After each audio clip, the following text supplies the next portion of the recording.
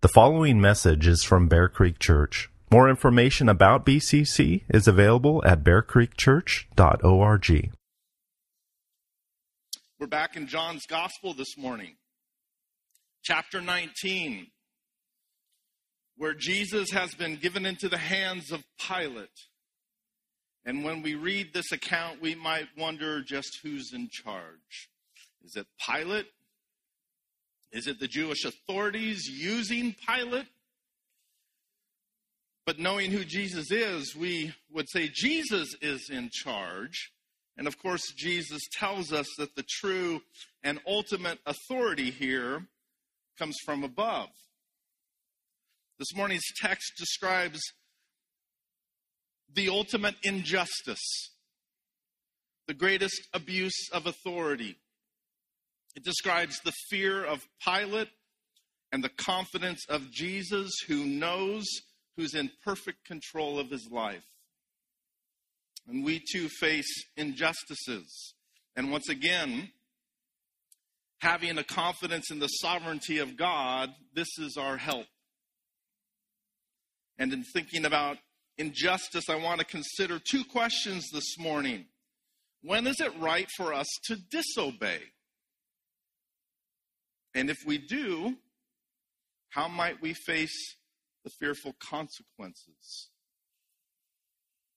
One example of courage under injustice is seen in a Christian pastor who in 2005 was prohibited by his government from preaching the gospel and giving away Bibles and other gospel materials. In 2006, he was arrested and criminally charged for reading the Bible in a public park. Between 2005 and 2015, he was arrested 12 times for crimes related to preaching, congregating, feeding the poor. Because of these persecutions, he ended up relocating his home 7 times. Every month, his church would feed thousands of homeless and less fortunate, including the working poor and single moms. They provided services without any government assistance. From 2020 to 2022, the church has been harassed and fined on a regular basis, receiving over 40 tickets, multiple trials, and within a few months, 5 arrests, some done by SWAT-style operations. They've been charged of crimes, including inviting people to church, officiating an illegal church service, participating in illegal gatherings to feed the poor, and organizing illegal church gatherings. His church has dealt with over 100 officers and gang suppression units, harassing and intimidating them. For refusing to shut down the church and to stop feeding the poor, this pastor faces criminal charges and huge fines. He was imprisoned, tortured physically and psychologically, and he learned from fellow prisoners that the guards were actually giving them incentives to beat him. After 52 days in solitary confinement, he was finally allowed to leave the prison, being instructed that he was forbidden to associate with any of his supporters. He was allowed to leave, but he is not free. He is currently under house arrest, not allowed to leave his home, and certainly not allowed to preach or feed the poor. He faces a $25,000 fine, and to guarantee his compliance, his own family is the bond that will be kept if he steps out of line. If you don't already know this story, you might wonder which dictatorship would be so cruel to one of its citizens. Which government is such an enemy to Christianity? Is it Russia, Poland, Turkey? No.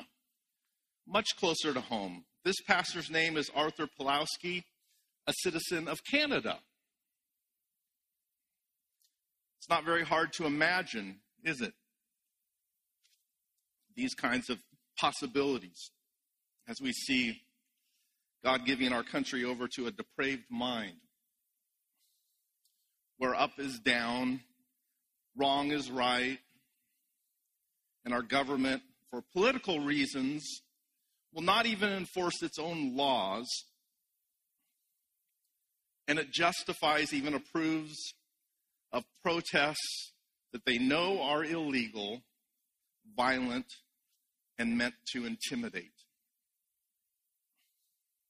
So pray that God will have mercy and turn our country around. Pray that we can gladly obey with a respectful appreciation for those in authority over us. Pray for those in authority over us. Let's not stop doing that. Pray that we're not put into situations where we're forced to say we must obey God rather than men. Excuse me.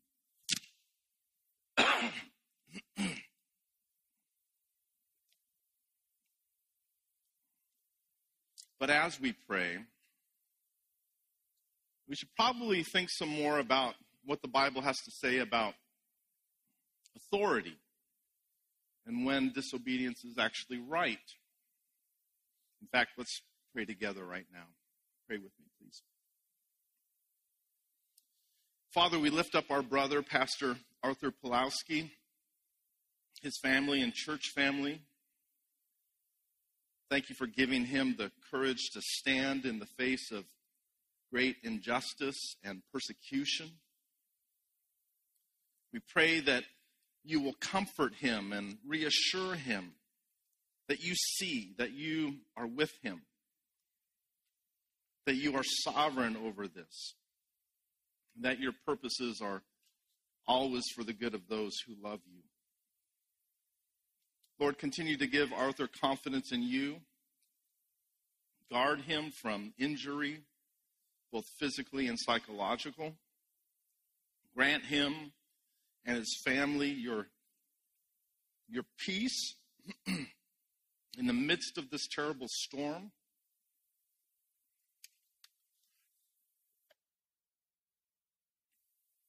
Thank you that Jesus is and will ultimately be victorious. And we pray that Arthur will see vindication and freedom. Father, this is close to home. And we don't know if similar challenges may come to us. So we thank you for our current freedoms. And we ask that you would keep our country from slipping further into decisions that resemble this level of government overreach. Protect the various people and organizations that represent life. Protect our judicial system and the Supreme Court justices who are under the threat of violence. Lord, please see their decision through.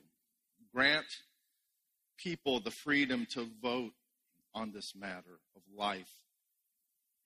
And certainly we pray that you would open eyes and change hearts concerning this terrible holocaust of abortion.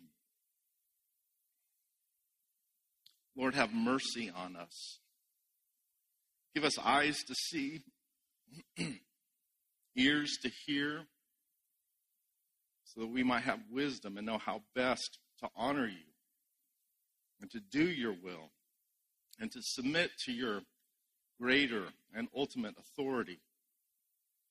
Lord, guard us from simply being rebellious and desiring our own way, but instead to act in ways that seek the glorification of your name. We pray in the mighty name of Jesus. Amen. Well, if you're able, please stand for the reading of God's word. Forgive me.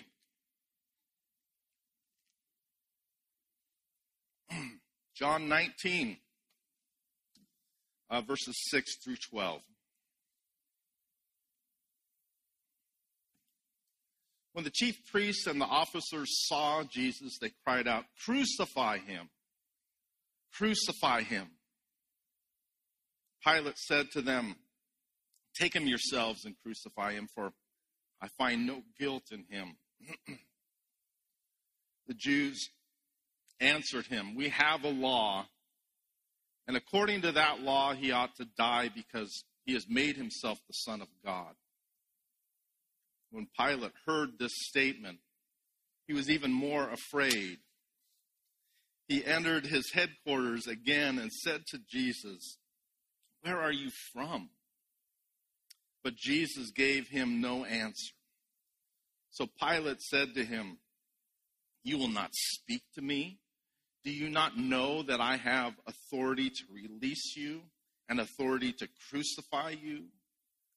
Jesus answered him, "You would have no authority over me at all unless it had been given you from above. Therefore, he who delivered me over to you has the greater sin." From then on, Pilate sought to release him, but the Jews cried out, "If you release this man, you are not Caesar's friend. Everyone who makes himself a king opposes Caesar." This is God's word. You may be seated. Well, John writes with a lot of irony. Seems like we keep seeing it as we read through this Gospel of John, and certainly here, a lot of irony. The Jews, of course, they despised having Rome in authority over them. And yet they appeal to this authority to accomplish their unjust desires. I have a cough drop. It's not working. Just pray that I can talk. Thank you. Here comes more help. Do I need warm water? Is that it? Well, you're not going to get it because the water doesn't. Oh, it doesn't. Okay.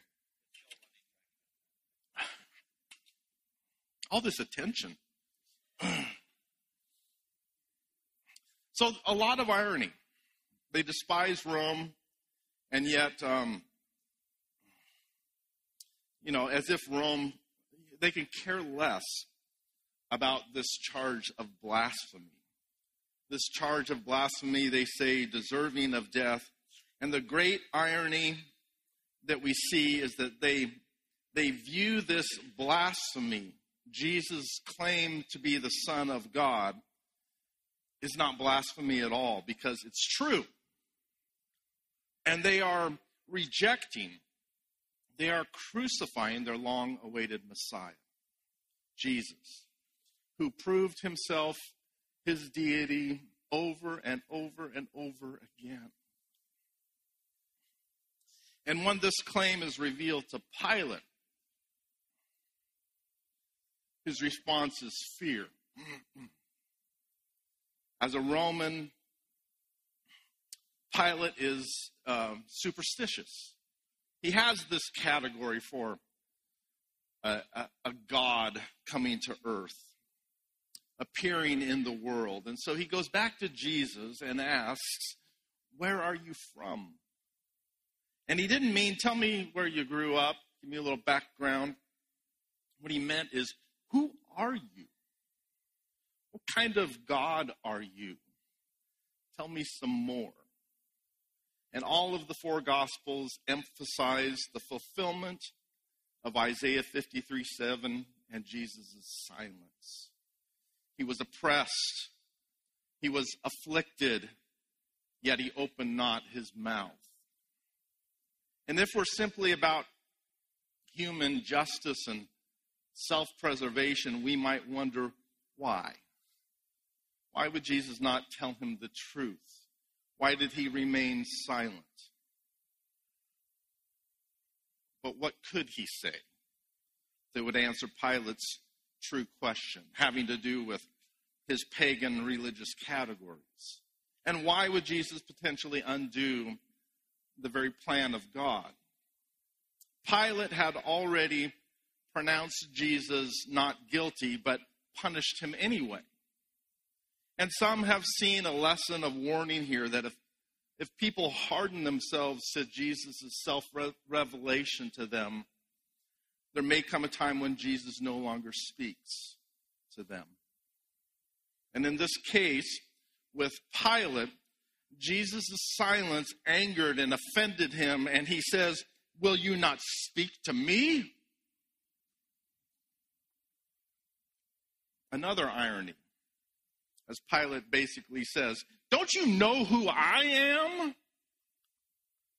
Don't you realize my authority? That I have the authority to free you or have you crucified?" Oh, the irony.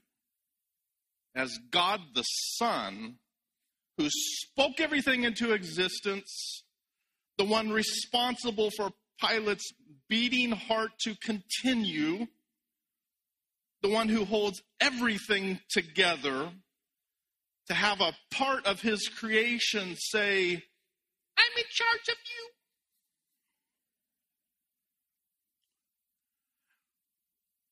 May this be a lesson to us in any struggle that we might have in fearing man and his threats of power over us.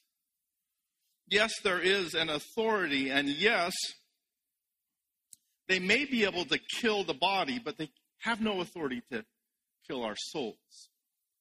And Jesus' answer brings it back to the sovereign authority of God, saying, "You would have no authority over me at all, unless it had been given you from above." His confidence is in the ultimate authority of God, the one who gives Pilate his authority. But notice that something interesting here. Notice that Jesus still recognizes the fact that Pilate does have authority over him. There is a difference between power and authority. Power is the ability to enforce compliance, while authority is the right to rule and govern. Pilate was in a position of power. No one doubted this ability. But what Jesus acknowledges here is his authority, or his legal right, because of his position as a civil official. Jesus teaches that there is civil authority. There are those who have the legal right to rule and govern. And Christians of all people ought to obey and respect civil authorities, because we of all people should know that God is the one who gave this authority. Not just the power, but the authority, the legal right to govern. Knowing that God is the ultimate authority doesn't mean that we're free to ignore our governing authorities. It means that we recognize God's authority through the very means that he gives. So if there is any disobedience, it probably should be rare, and not something that's based on our personal preferences. The Bible tells us to submit to governing authorities, so if we disobey, we'd better be sure. We'd better not be justifying a rebellious spirit. When Jesus was asked about paying taxes to Caesar, don't you think the context of this government, this pagan authority, don't you think they were doing some really ungodly things with that money? And yet, this didn't seem to be a part of Jesus' answer. As he said, "Render to Caesar the things that are Caesar's, and to God the things that are God's." Jesus recognizes that the government has been given authority, the right to rule. And if we consider this context, it doesn't seem that our obedience is based on their level of godliness. Paul clearly states in Romans 13, in a time of ungodly pagan authority, let every person be subject to the governing authorities. And his justification for this command sounds a lot like the explanation that Jesus gave.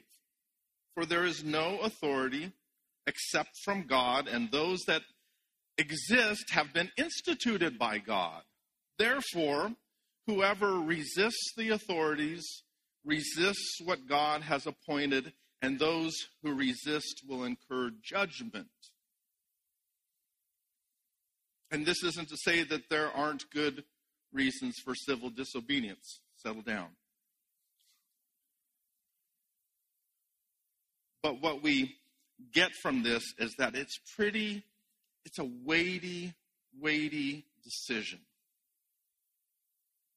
God's people should be seen as respectful and obedient and not rebellious. Our starting place is an understanding that secular rulers receive their authority by God's sovereign rule, and they are to be respected and obeyed as far as possible. James Boyce commented that Pilate pronounced wrongly, as we know, his authority was from God. Jesus did not suggest that it be wrested from him because he had made even so great an error as condemning the Son of God. Makes all of our situations tend to pale in comparison. So we of all people should be model citizens. We should be respectful. But this does not mean that we don't work within democratic means to replace those that we disagree with, to repeal unjust laws. And unlike some today, if we don't get our way, we don't rebel. We don't lose our minds and resort to mob rule and violence and threats of violence. There's a difference between the people of God and rebels. And we can do this because God is sovereign. There's a bigger picture, a bigger kingdom, and we're told to rightly represent him. This should be our attitude based on Scripture. And yes, biblically speaking, there are also limits to worldly authority and reasons to disobey. But these reasons always come back. They always come back to a heart of obedience. As Western Christians, we value freedom and independence. But what we should see in Jesus' statement is that we're always obligated to obey. And because we're always obligated to obey because there's always some authority over us, whether it be our government or God. So if we must disobey the lesser God-given authority of government, it's only because we must obey God. What examples do we have? Well, the clear biblical example given to us, and one that Pastor Arthur is right to disobey, has to do with the government prohibiting preaching or sharing the gospel. Jesus commands us. He commands us to go and share the gospel. We're commanded to not forsake our gathering together for worship. And we see the response of Peter and John when the Sanhedrin told them to stop preaching. They replied, whether it is right in the sight of God to listen to you rather than to God, you must judge. For we cannot but speak of what we have seen and heard. And later on, when they're hauled in for this offense, they said, we must obey God. We must obey God rather than men. As Christians, we must see civil disobedience as not simply our personal preferences, but as a matter of obedience to God. So knowing what God commands of you is an important part of your discernment. And we've all been forced to think about this a little more in the last few years. So, as a church, it's our conviction. It's our conviction to gather in person, not only because we want to, but primarily and most importantly because God commands it. So if we must, we will resist laws that prohibit our gathering for worship and to hear the gospel preached. But the motive is not rebellion. It's not simply to be disobedient, but a conviction to obey what God commands of us. And if you're sick and are considering others, that's why we live stream. But when you're well, our norm is to obey God and to gather, to be together, because God tells us to. A second biblically clear situation where we must disobey is when we're told to sin. I know I'm being very general here. This can be both very obvious and difficult to discern. Authority has to do with a legal right to govern, but no government has the legal right to cancel out the laws of God. Again, we disobey in order to obey. It's not simply that we're given the okay to ignore our leaders. No, if we disobey, it must be to obey God. So if we find ourselves in a situation where we must violate the laws of man, it's because we'd rather accept the consequences of their punishment than to sin against our God. Many will give the example of Nazi Germany and their command to have no dealings, commanding the people to have no dealings with Jews and to turn them in to be oppressed and murdered. And many Christians, sadly, had a greater fear of man and obeyed this sinful command. And that's really obvious, isn't it? Should be. One Christian pastor, Martin Niemöller, regretted his initial apathy, but eventually he refused this order and continued to preach and speak out against the government atrocities. A Christian friend once visited him in jail and urged him to keep quiet, because if he kept quiet, if he agreed to keep quiet, they'd set him free. Knowing this, the man said to him, "So why are you in jail?" And Niemöller answered, "Why aren't you in jail?" It's natural to want to protect ourselves and to avoid conflict, and yet we have a moral obligation to speak against sins like abortion and racism and sexual sins and perversions of God's design. And as ambassadors of Christ, shouldn't our motive be love? Even a love that's willing to accept the unjust and hard consequences, because God's honor is our highest priority, and His truth will always be what's best and what's most loving to people.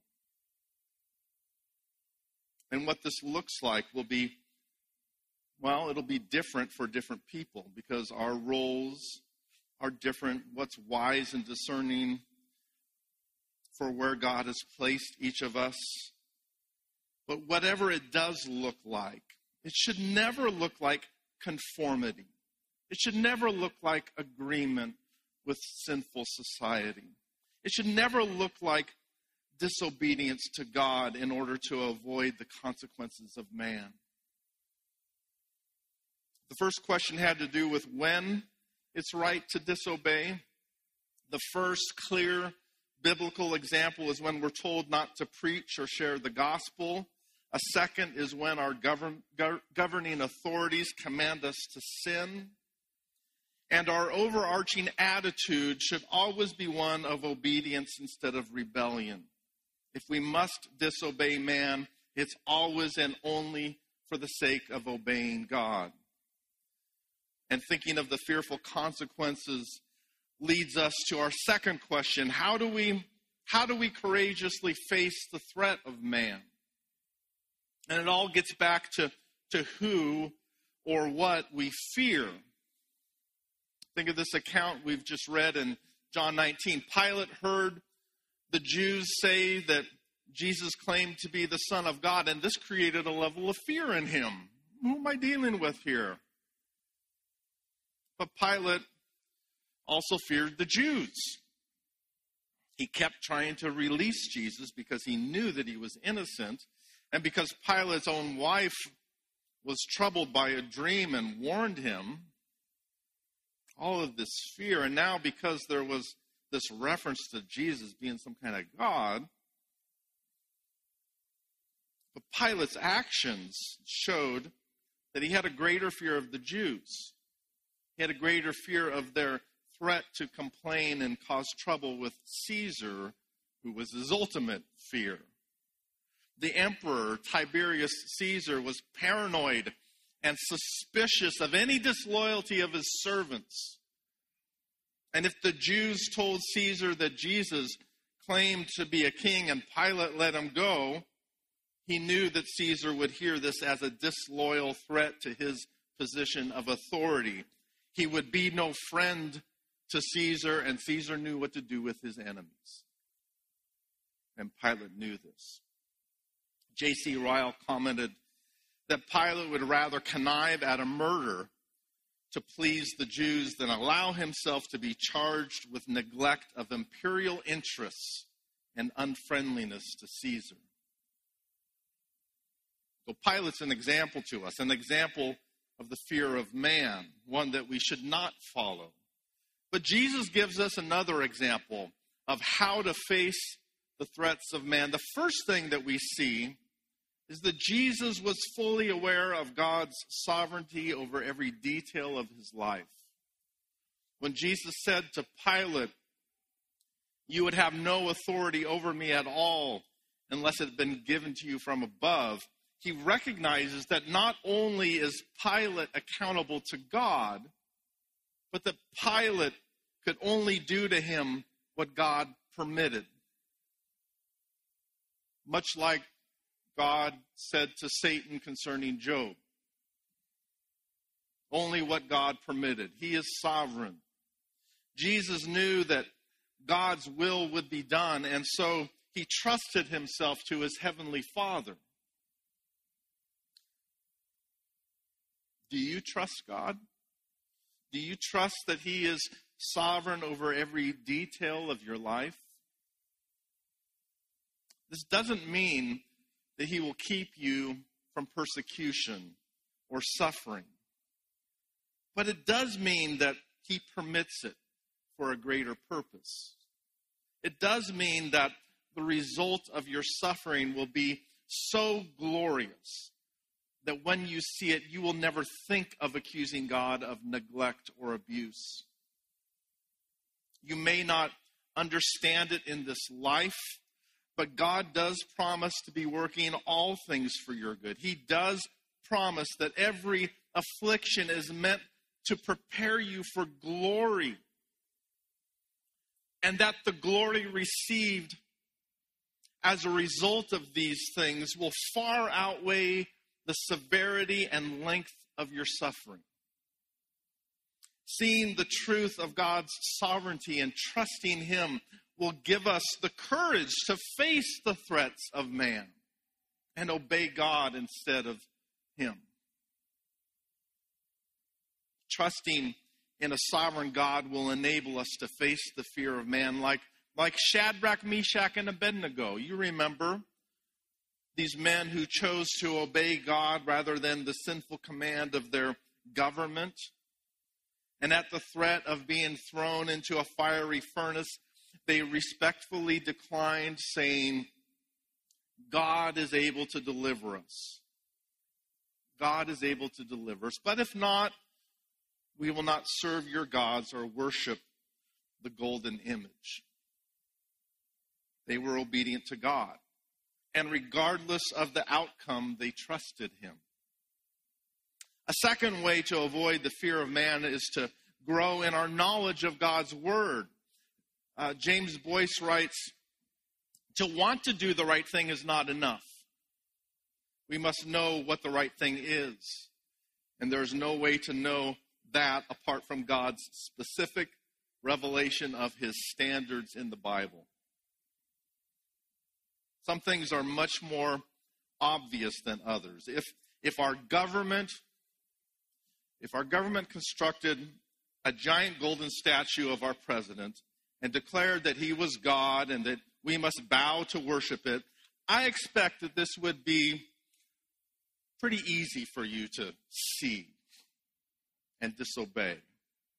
If we're told that Christianity is now against the law and any preaching or evangelism would be a punishable offense, I would hope that this would be obvious to us, that we'd have a greater loyalty to God, to obeying him and trusting him with any persecution. But some things are not as obvious. They require discernment. And discernment implies that we have something to work with, that we're searching the scriptures and growing in our knowledge of God's word. Jesus knew the scriptures. He knew himself in those scriptures and that he came to rescue us. And his reaction of silence, not wanting to escape or talk his way out of this, which he could have, it's evidence of this. He knew. We need to know God's word. We need to know his will. We need to know that Jesus has called us to be witnesses concerning the good news of the cross. We need to know that we represent him by lives of holiness and obedience to his word, by our attitudes and all of these terrible things that are going on. Is there a time for civil disobedience? Yes, absolutely. Of course there is. We have many examples in God's word, and it's always done with a knowledge of what God commands and a heart that desires to obey him. Lastly, standing against the threats of man involves surrendering our will. Surrendering our will to the will of God. We are only free from the fear of man by having a greater fear of the Lord. And when we do, we will surrender ourselves to him over any threats of man. Pilate was given a true witness concerning the person of Christ, but he did not yield himself to the truth. But in the example of Jesus, we see him prior to this agonizing in the garden, praying that if there was any other way, praying for the Father to remove this cup of suffering, and yet he concluded, nevertheless, not my will, but yours be done. Jesus surrendered his will to the will of the Father. The threats of man, yes, they are a fearful thing. It's not wrong for us to cry out to God and to ask him to remove suffering. And if he doesn't, the example that we see in Jesus is that we can face the threats of man as we cling to the sovereignty of God in every area of our lives, as we seek to know his will in the scriptures, as we surrender ourselves to his good and always perfect will. In other words, we can trust him. He is worthy. So if we find ourselves in a situation where we must disobey man, may it only be for the sake of obeying God, as we trust him, as we know his word and are confident of this decision, as we surrender ourselves to his always sovereign, always good will for our lives. Let's pray. Our great and glorious God, what an example we have in the person of Jesus. Help us to look to your authority and care for us, to fear you and not man. Give us a right respect for those you have placed in authority over us. And this is becoming more and more challenging, Lord, as we see so many things that are wrong, that are deceitful, and do not represent your ways. And with this in mind, help us. Remind us to pray. Lord, we pray for our leaders and ask that you would convict them. Convict them of their apathy to do what you've called them to do. Convict them to rule with honesty and humility. And sadly, this request, Lord, seems like we're asking you to part the seas or something. And you've done this. And so we know that you can do what we ask, but we trust that you will do what's best according to your always good and perfect plan. Lord, give us hearts of obedience. Give us wisdom to know and submit to your will. And if this leads to disobeying man, may it only be for the sake of obeying and honoring you.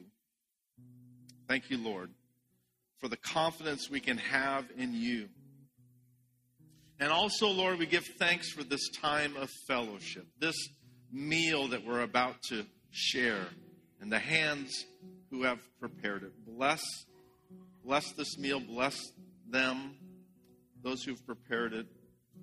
We pray in Jesus' name. Amen.